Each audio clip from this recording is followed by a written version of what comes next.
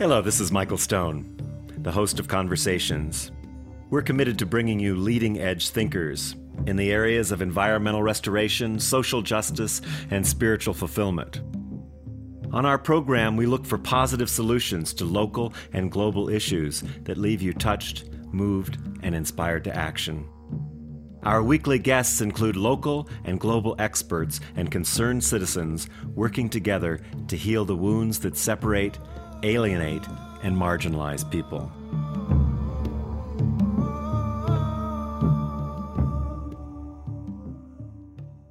Welcome to Conversations. This is your host, Michael Stone, and I'm really thrilled to have Emmett Miller. Dr. Emmett Miller is back again on our show, and it's really a great opportunity to have him. He's acclaimed as one of the fathers of holistic medicine, and he's a mind-body physician, psychotherapist, visionary, musician, healer, coach, and master storyteller. Dr. Miller pioneered the use of meditation and guided imagery in his practice for healing, spiritual empowerment, and peak performance. Published the first deep relaxation guided imagery tapes back in the 70s and helped create the now mainstream field of complementary integral medicine. His groundbreaking work in mind-body medicine led to the creation of this deep multimedia, drmiller.com. And it's great to have you on the show again, Emmett. Welcome. Thank you, Michael. Good to see you again. We've both been busy with this COVID-19 issue coming up, and boy, a lot of people in a lot of fear, and a lot of people also opening to what's possible. Talk a little bit about what you've been up to around the virus. And just so people know, Dr. Miller has drmiller.com/COVID is a site where you can get all kinds of information on this issue. Well, of course, there's the immediate issue, the sort of instant or immediate crisis that we have to deal with. And of course, it's unexpected, as they say.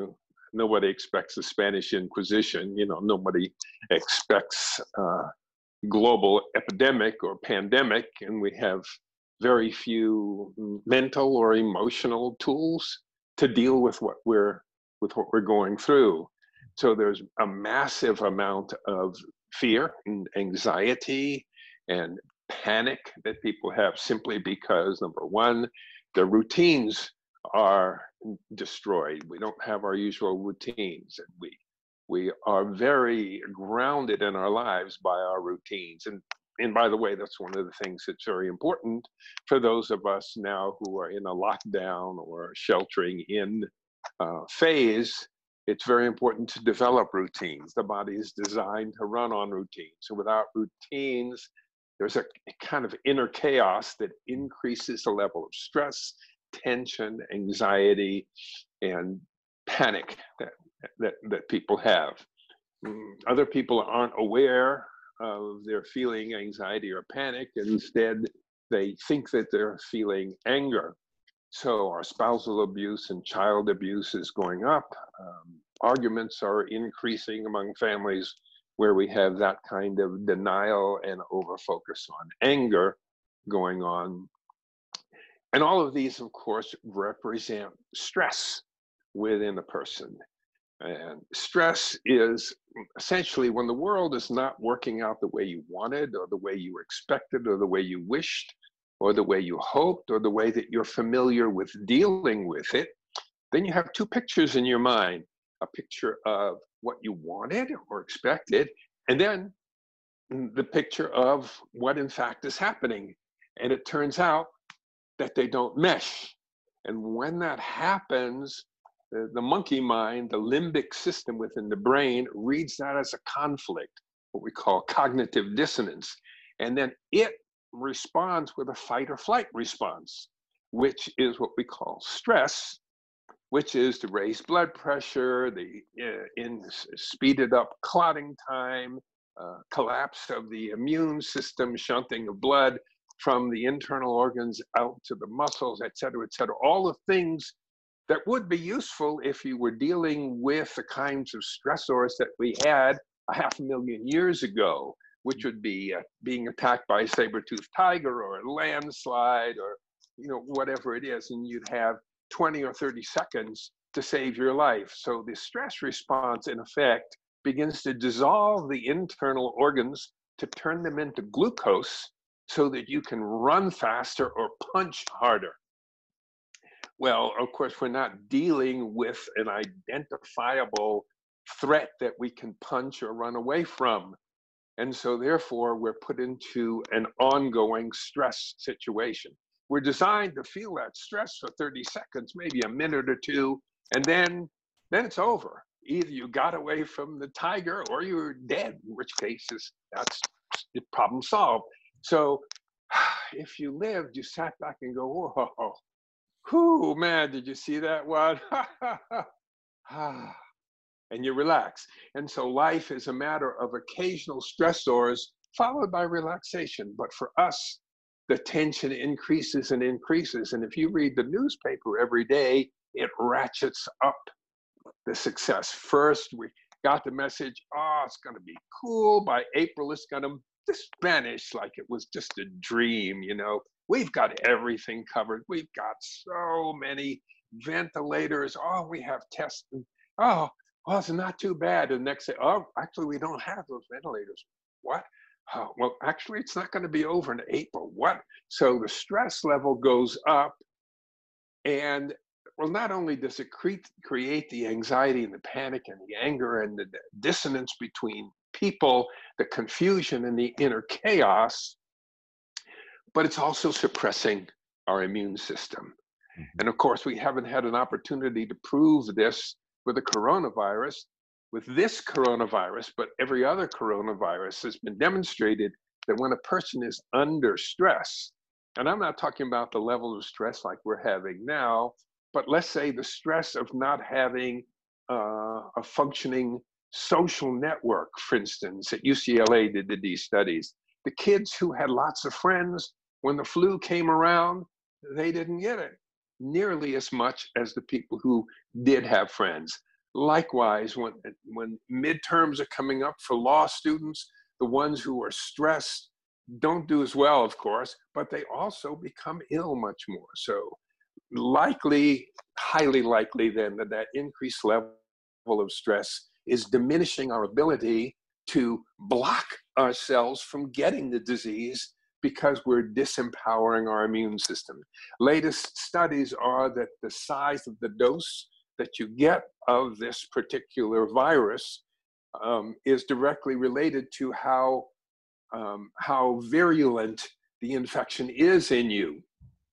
And clearly, the more effective your immune system is, maybe in nailing those 2 or 3 or 10 viruses that may get in, you may be able to prevent having it altogether. But if you do get it, it's a good idea for your immune system to be in good functioning order. So, as you mentioned, my focus has been for the last, I hate to think it, 50 years, is showing people how to use their minds to make changes in their physical body, including their immune system. And so what I've been designing is guided imagery experiences. Sometimes they're called meditations or deep relaxation. And what I've done over the last 50 years is to combine the best features of meditation, prayer, and self-hypnosis, to take those factors that are common to them all, which have to do with quieting the mind, relaxing the brain, relaxing the mind, quieting the amygdala, quieting the hippocampus, quieting the monkey brain, saying, listen, monkey brain, we don't need you to react. It's not a saber-toothed tiger. You're safe right now. Relax. And one of the major things, of course, that stress does when you're in a stress, whether it's fear, anger, whatever it might be, it actually decreases your ability to think.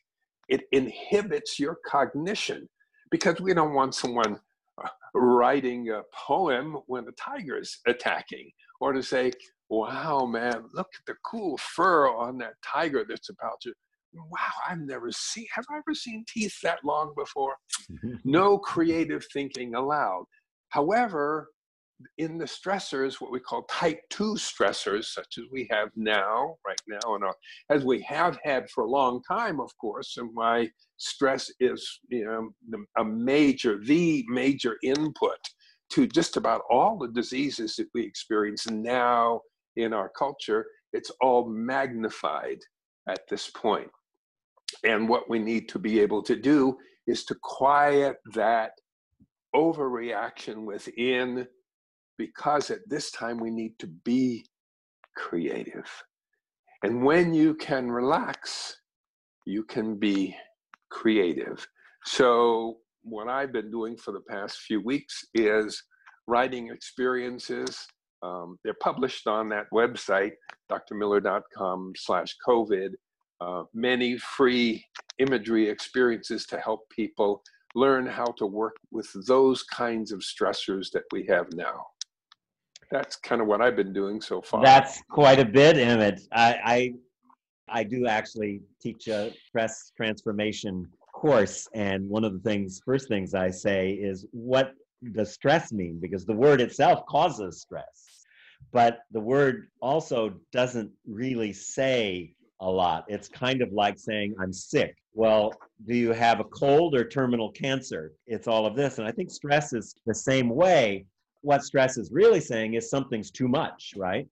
Something is too much. Well, important to notice, well, what is it that's too much? But also how, and this is a question I'm getting to, how do we increase our interior capacity? Because if it's too much, then our capacity, we're full. Our nervous system is full. All of our systems are, as you said, on red alert. So in order to expand our capacity, of course, meditation is the way that I often work with people, and you have a lot of guided meditations, and I do too. Talk about this idea of capacity, because some people can look at the tiger and say, oh, big teeth, and others would freak out and it's just a picture of a tiger. So what about the issue of building capacity in this time of high stress and anxiety and overwhelm that people are in? Mm-hmm. Well, I guess it probably best summarized by the well-known expression that when you're up to your ass in alligators, it's hard to get to work cleaning swamp. And that's the place we find ourselves, except that the alligators are imaginary. The swamp is real, and we really, really have some work to do. But if we're so busy worrying about the alligators, what's going to happen? So we create an image in our mind, oh my, I can't go to work, and I've only got this much money in the bank, and I've got this much to pay for rent or mortgage, and I've got these kids, and I've got this. I mean, these are real, but they are not tigers that are attacking you that you have to get away from in the last 30 seconds. So it doesn't make sense to dissolve the organs of your body or inhibit your brain. You've got a problem. But we're so accustomed to, what happens is we make this picture of the future and we say, oh my God, if I don't figure this out, and then we picture this disaster in the future. That disaster is not real. The future is not someplace we're going. The future is a place that we're creating right now. And if you create a picture of a negative, frightening future, and then you look at it and your brain goes, it's sort of like when you go to a movie, you go to a thriller or a horror movie or something like that. You're sitting in a room of 500 people eating popcorn and drinking Coca-Cola, and you're going, what are you? This is all make-believe. You know it's make-believe. It's an actor reading lines that were written by someone who's nowhere around, who didn't believe it, and it's not a true story. And yet you're reacting because of your beautiful imagination. That's how powerful our imagination is. And of course, the answer to that is to stop responding to imaginations that are not useful to you right now. It's time to focus on what is useful to you right now. And meditation or prayer or anything, deep relaxation, anything that relaxes you into the moment, that brings you into the present moment. Because at this moment in time, You do not have to go anywhere, and you don't have to do anything. There's nothing you have to react to. And therefore, you can choose to relax. And when you're doing this, you're bringing into play your prefrontal cortex. This is the executive portion of your brain, something that most of us have never been adequately trained to use. In our culture, we're trained by our schools, we're trained by our media, we're trained by our political figures to react. The whole idea is to get you to react. Oh, you've got dandruff and no girl's going to ever want to go out with you, and so you need this. Oh, if you don't have this, you're not getting the best deal on your car insurance. If you're not looking like this, if you don't have a body that looks like this or like this, then, and every single message, and the average person, the average city dweller is exposed to 3,000 to 5,000 commercial messages a day, every one of which the bottom line is you're not good enough, you don't have enough, you're defective. They're all what we call disempowering, and they create what's called learned helplessness. So we've been taught to believe that we're helpless. We're not. Look at the people that we put into office, and look at how we put them in, and look at what sways our voters. This is not intelligent thinking. So we've been brought into a situation where we're afraid. We've been taught to feel separate from other people, and we're polarized. The right and left in, Congress is like a food fight. Right now, we need ventilators to save people's lives. And what's happening? The states are bidding against each other to see what's one's rich enough to buy the most, instead of our getting together and say, hey, we're in this together. A house divided cannot stand. And this, of course, what we're talking about, of course, it's true right now.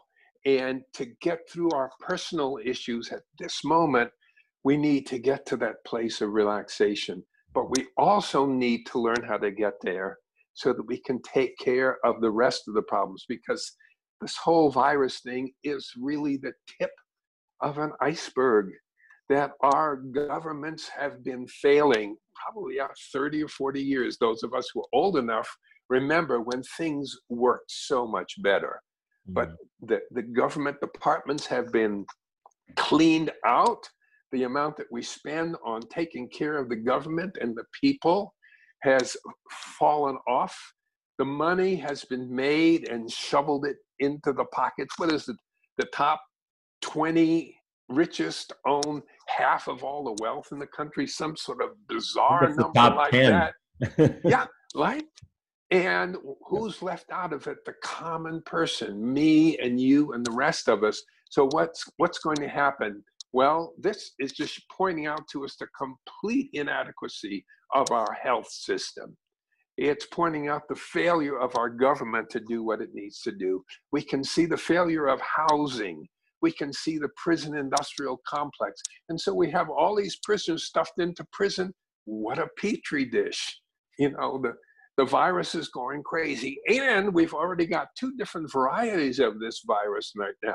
So if we don't stop things, stop this pandemic, this epidemic from spreading, if it goes through enough people, it'll figure out how to mutate into some other kind of virus that even people who've had the old one may not be immune to. But kids are still going out to the beaches. People are still crowding into churches. We simply don't know how to act together. A house divided against itself cannot stand. So we need to come into wholeness within ourselves. That is to relax mind, body, and emotions to get to that place where we can think clearly. And then once we get to that place that we can think clearly, we need to tap into the wisdom within ourselves and not just react to this and react to that, but to be able to say, there's a challenge here. What is the wise way to deal with it? And it's not when, oh my God, I'm up to my ass in alligator. No. And to tap into your wisdom, what's the wise way to deal with this? For instance, put down your vaporizer, put down your cigarette, because there's good evidence that I can see that your likelihood of having a really serious infection when it comes is increased if you're doing those things. That's what it's wise to do. How is it wise? So your wife or your husband or your kid says something to you that sounds really disrespectful. Should you snap back? Show them who's boss? Punish them? Maybe give them the cold shoulder, cut them off, or just pretend that nothing happened. Or do you say, what is a wise way to deal with this? Perhaps remembering how important you are to each other, how important we all are to each other, and then responding from love, responding from compassion, being resilient. We all have the ability to do that, but it doesn't help if you have a compass. If you're lost and you have a compass in your pocket, it doesn't help if you don't reach in and take it out. That's what we haven't been learning to do. We've been taught to be consumers, to consume products, to consume political people. And the way they do it is by disempowering ourselves. And that's the gift in all of this. This little breakdown in system that we're seeing with this little virus, and we're going to make it through it. We're going to make it through it. We're not going to starve to death.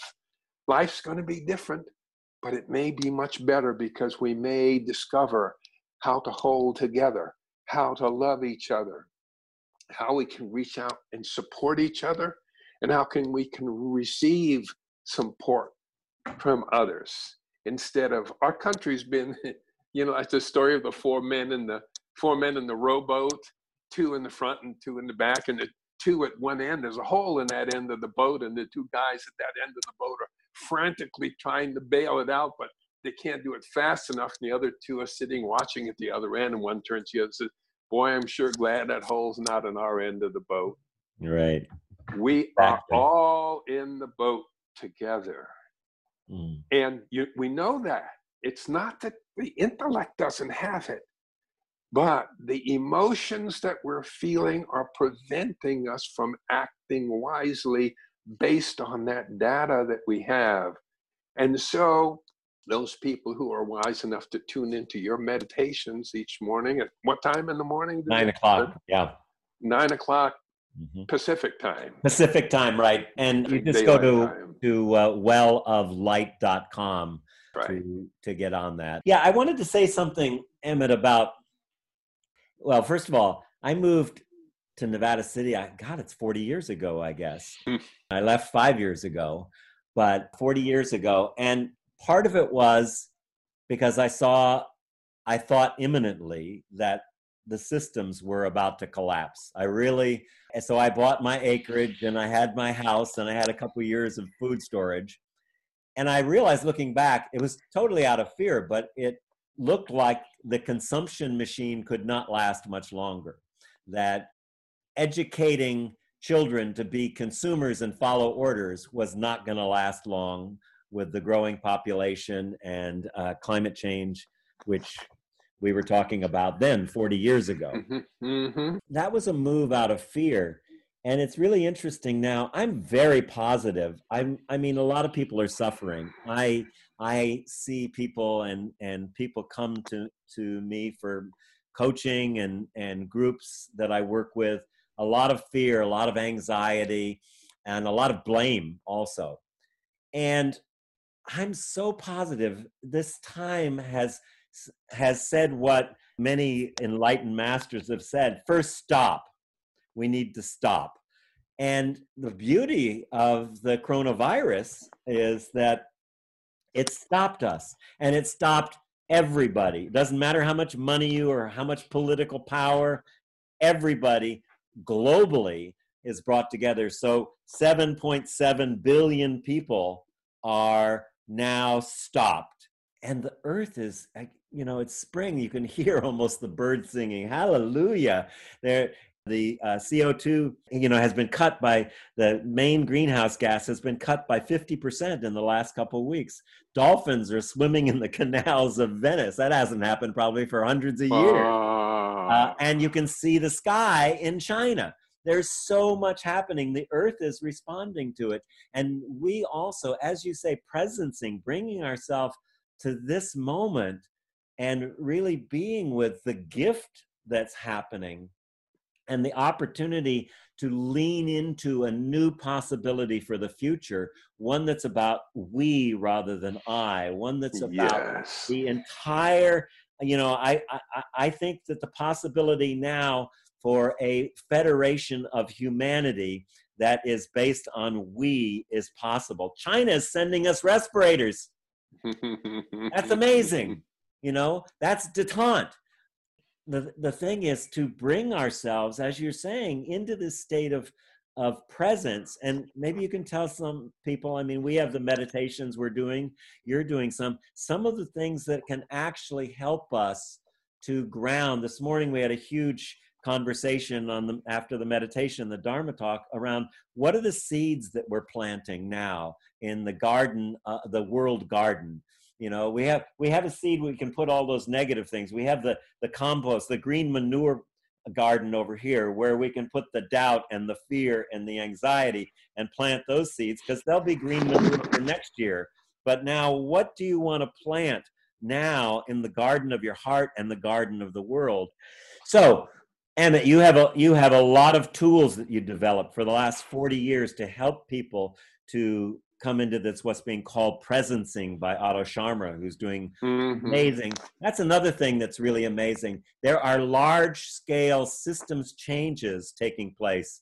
And at MIT, there are several groups. There's hundreds of thousands of people looking at how to create large scale global change. And it's being very effective. Peter Senge, Otto Scharmer, a lot of people are working on these things that are incredible. So we tend to hear all the bad news, but I gotta say, there is so much good news going on. We just open ourselves to it. Yes, there really is.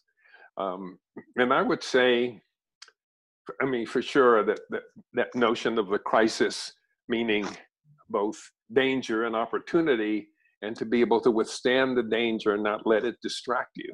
Do what you need to be protected in the moment, but then look for the opportunity. And this is really an opportunity for us to learn how to think differently. Presencing is very much the secret of it.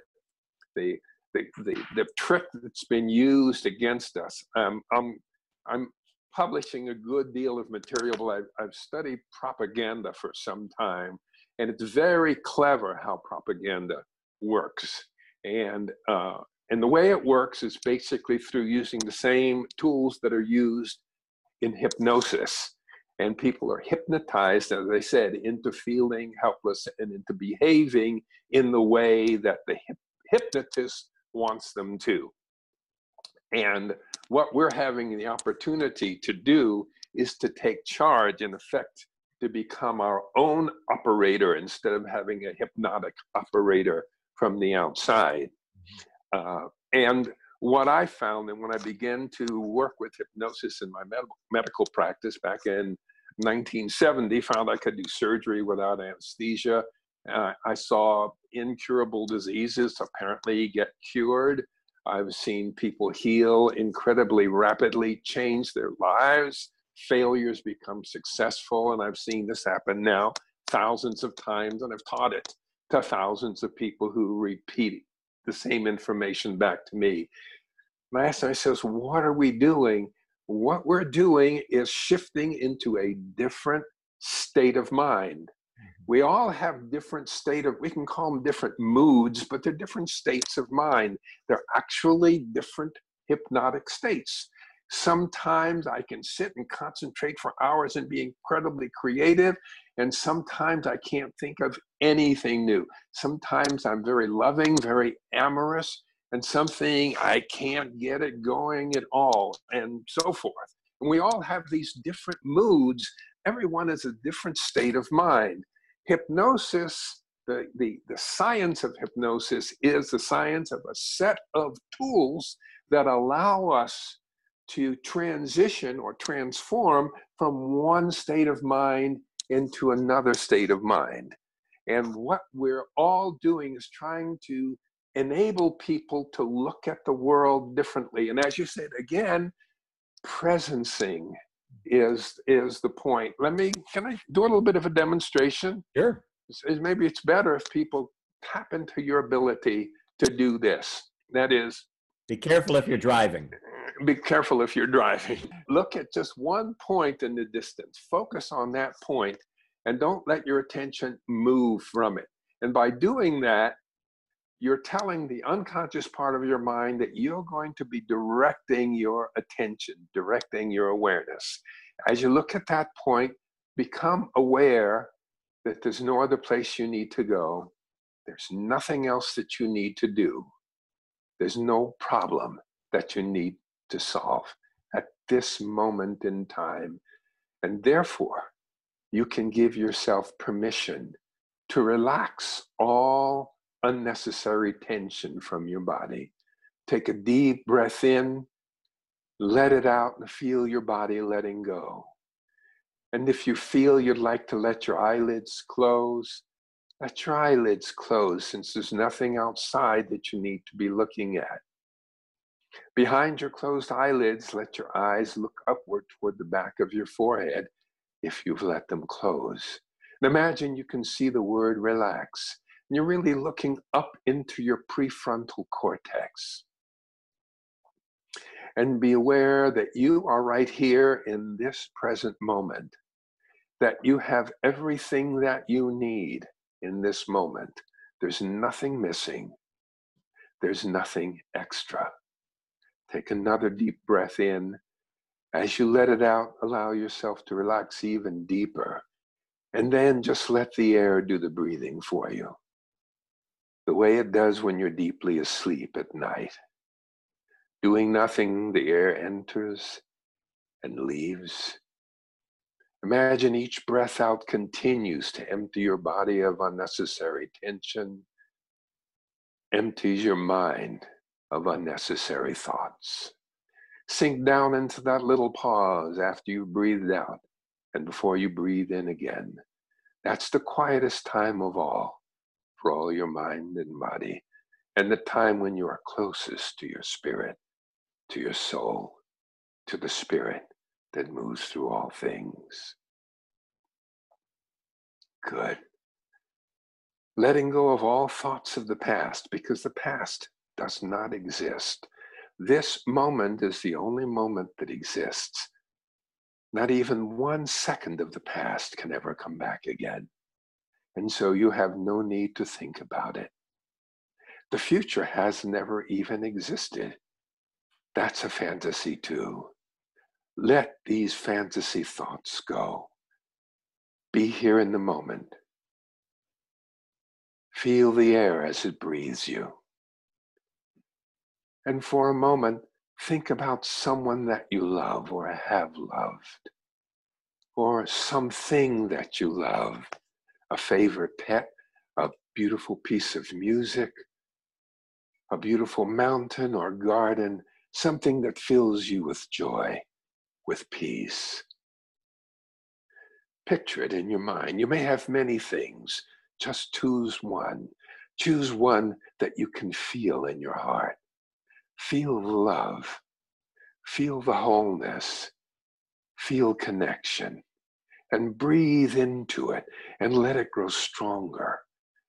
Continue to erase all other unnecessary thoughts from your mind. That feeling of love puts you in touch with the truth of who you are. Puts you in touch with the wisdom that lies within you. Puts you in touch with the ability to choose wisely in the future. To choose to do those things that you will look back upon next week, next year, or 5 minutes from now, and think to yourself, that was a wise choice. Feel the love. Breathe it throughout all the rest of your body.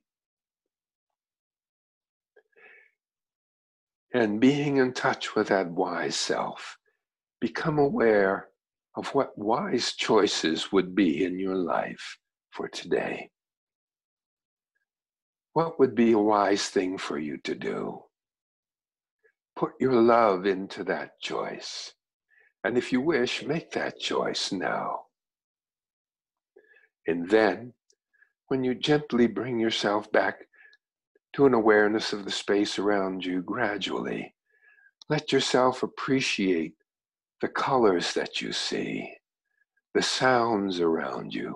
Feel a sense of gratitude within you for the joy that is within you, for your ability to love others, and to share, to feel compassion.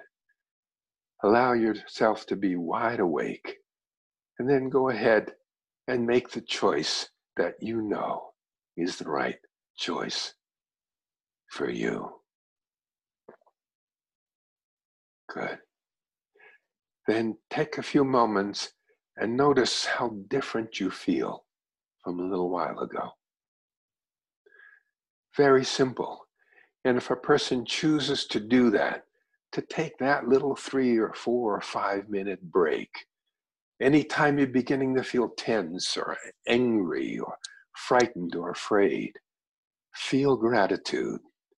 Remember that love that's within you, that wholeness, which is the source of all life, the source of your life. And then reach out and make connections in the world.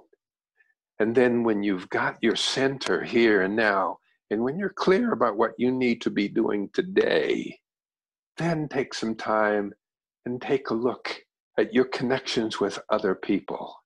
Think about all of us and think about how it might be that all of us can join together. Right now, there are political leaders in this world, believe it or not, who are using this disease, the sickness and deaths that are happening, in order to increase their political power. They're suppressing honesty. They're stopping us from sharing with each other the information that we have that can create wholeness. And we don't have to put up with that. We can do something about it. So begin to think, and every one of us has a role to play. Don't buy that crap about you're helpless. You're not helpless. You're incredibly powerful. And if you're tuned into the right websites, you're seeing stories about people who've done incredible things, like the 17-year-old kid up in Seattle who's been tracking COVID-19 since the middle of December. He's been demonstrating. He has a beautiful website out there showing the data. It's very clear. Look at some of the things that people are doing. Then, what can I do? And if you don't know right now, then allow yourself to be in a state of expectant waiting. Because we see stumbling blocks, but they could turn out to be stepping stones. Wherever you think you see an obstacle, turn it into a challenge. And we all like challenges. It's like a good game of tennis or ping pong or Monopoly or whatever your game is. You want a good challenge. Well, this is a good challenge for all of us. And that challenge actually can turn out to be the opportunity for us to create a world that works for everyone. So we can do everything from the immediate, the local, all the way up to the global. Globalization, maybe. Brilliant. I love that, Emmett. I just want to tell our listeners, if you just tuned in, I'm talking to Dr. Emmett Miller from Nevada City, one of the pioneers, or the pioneer in the tools of guided meditation, and just a joy to have you on. I wanted to also talk a little bit before we leave here about what we're feeding on, because I think it's really important. I'm not just talking about food, which is actually important, but I'm talking about what you're consuming during this time. I know a lot of people are wanting to go away. They're watching Netflix and they're watching the news 24/7 to see what's happening. Talk about creating stress. That actually is part of the whole game of the machine, is to create stress and separation. Absolutely. And all separation comes originally from the myth of Fear. separation is the source of all suffering. I just want to call attention to that. One person that really stands out for me, if you are going to watch the internet, is Tristan Harris.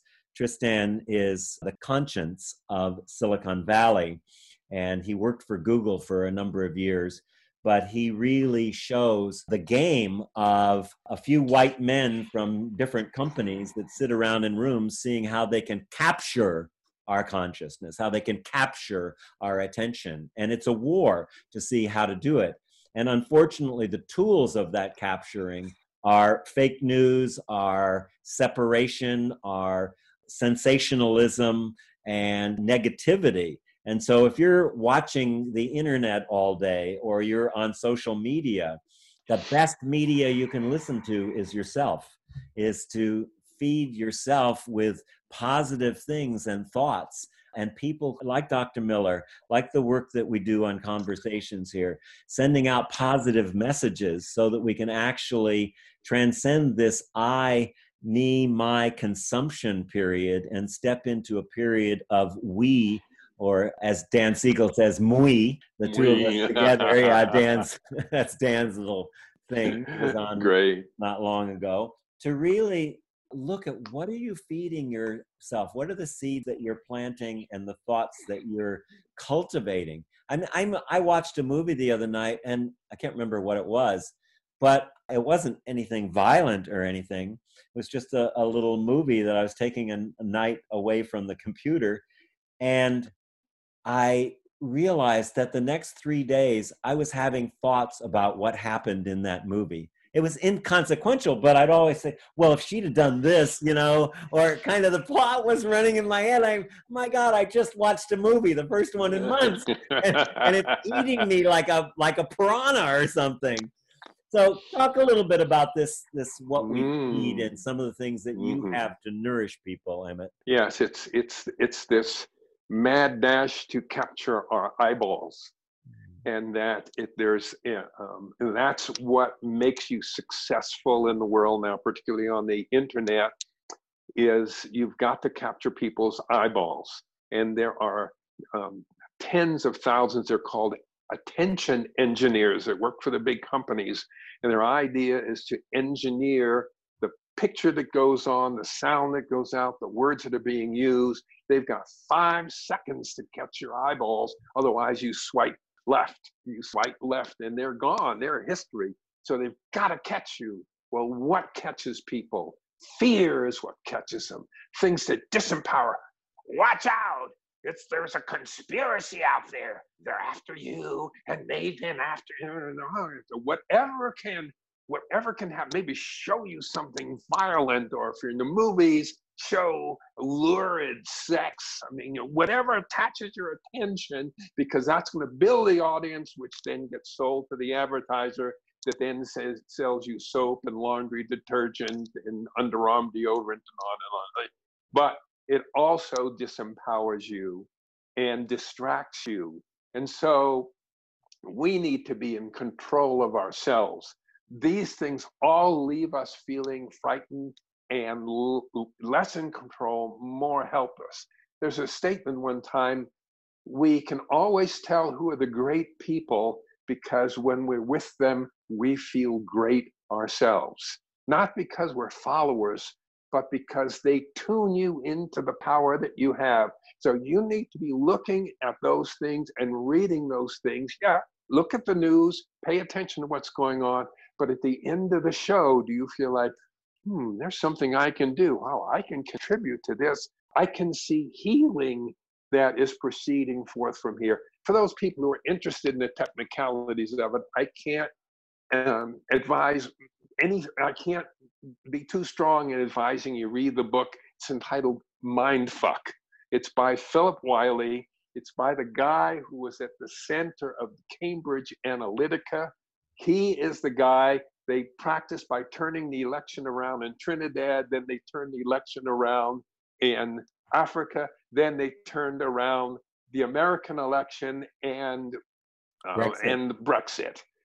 And he realized, 22-year-old guy, he was having a ball, what power. Then he realized what was happening. Then he turned into the whistleblower. Well, the book's called Mindfuck, and he describes how they did it. And it's breathtaking. And you get some understanding of the power that exists in that internet. And it'll give you a few more tools to avoid it.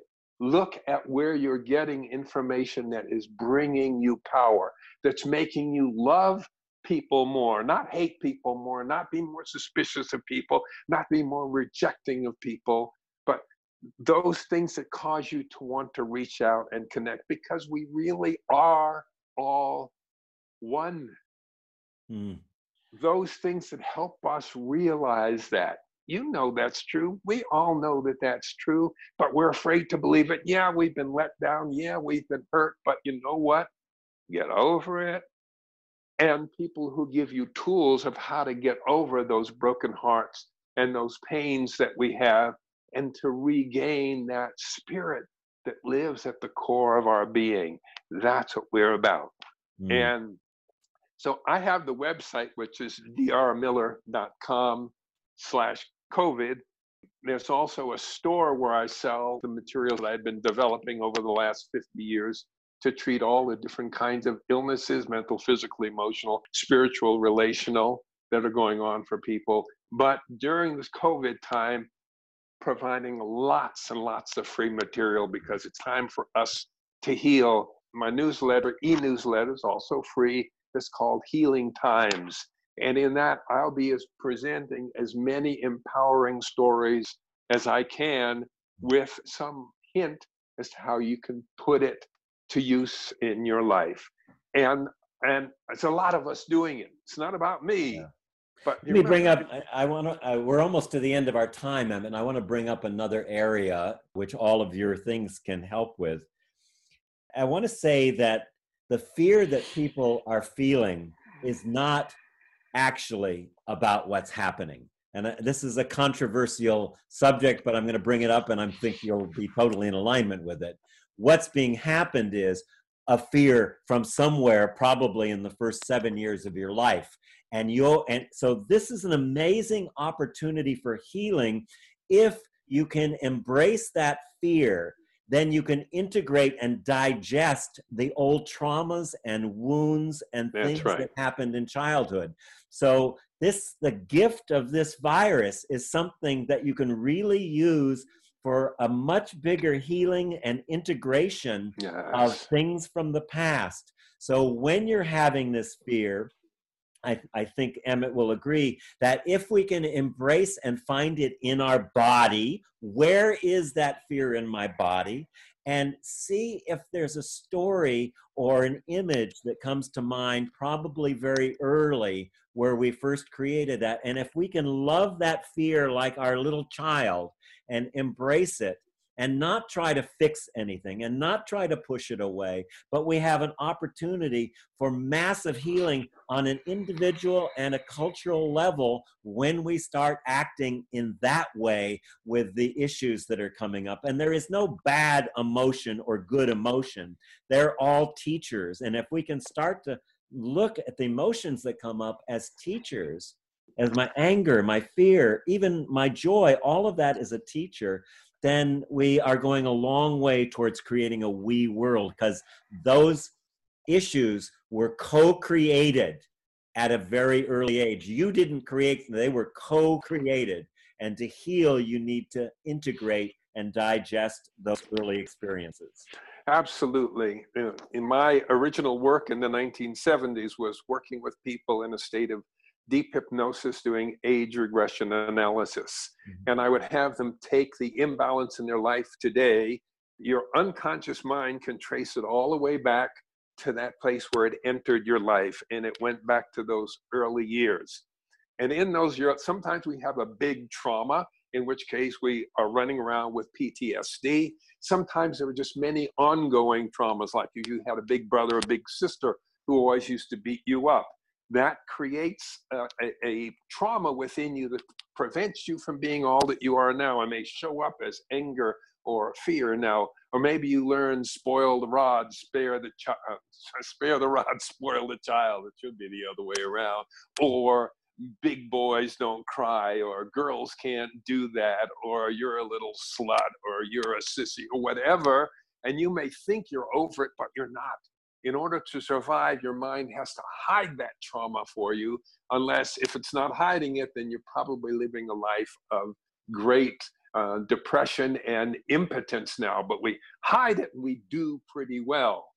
But it's really in correcting those issues that are back there that's extremely important to us. And the way you know that you have an issue is that you're having anger or fear or frustration. We call it neurosis, but all it is you're reacting out of something in your childhood. I think my fourth book, the one I wrote toward the end of the last century, it was called Deep Healing, and I explained exactly how that issue works. And when you have this kind of problem, what's so important for you is to recognize that the emotion you have is telling you something's going on. Like we used to say in medical school, you know the difference between a normal person and a psychotic and a neurotic? Well, you ask a normal person how much is 2 and 2, they say 4. You ask a psychotic how much is 2 and 2, they say 17, or Elvis Presley, or purple. You ask a neurotic how much is 2 and 2, they say 4. But it really pisses me off. Things are how they are. And if you feel angry or frustrated, you're out of touch. The frustration's not helping you. It comes for a moment, I feel frustrated it didn't happen, but let it go. There's a very good reason that it didn't happen. 2 + 2 is 4. Then you can figure out what you need to do right, instead of getting angry and punching a hole in the wall, or yelling at somebody, or throwing your glass of scotch against the fireplace, or whatever. So we are correcting those things and some people, you need to go in and deal with it. And you can go back. It's wonderful if you have someone who can guide you back to your childhood. Or sometimes you even remember things from your childhood, but it's not completely necessary. If you can learn the techniques of how to relax, how to decondition responses you don't want, and how to feed in responses that you do want. Toward the end of 10 years ago, I wrote a book. It was called Our Culture on the Couch. And I took the same things that we need to do for healing ourselves, and I applied it to our culture as a whole. I pointed out that there are 2 ways of looking at things, either as dualistic polarity, plus and minus, me versus you, us versus them, as opposed to the holistic form where we can see that there's a oneness. When we see polarity, it's just polar at this level. If you get to the next level, a transformative level, then you see that the apparent opposites are just 2 parts of a bigger whole, like the yin and the yang in Taoism. And the same thing that we need to do with ourselves, we need to do with our culture. Our culture has been and is still suffering from PTSD from 9/11. We sat in front of our televisions, and each one of us has seen those planes smash into those buildings 100 times, 1,000 times, and every time it does trauma to us. And so do. We go off and we invade Iraq. We go off and we start the war in Afghanistan. And all the things that we've done, we're acting out of sort of a societal PTSD. And we need to relax. And we are all one. We take a look at some of the things that we did to the Arab world, I'd be pissed off too. Yeah. We're going to have to wrap it up, Emmett. It's so good to have you on. Just thrilled to have you on the show again. Dr. Emmett Miller, you've spent your whole life working on these issues, and just so grateful for everything that you offer and provide for us. So thank you. And you're welcome. Yeah, we'll talk soon. Thanks for inviting me. Yeah, bye for now. Bye.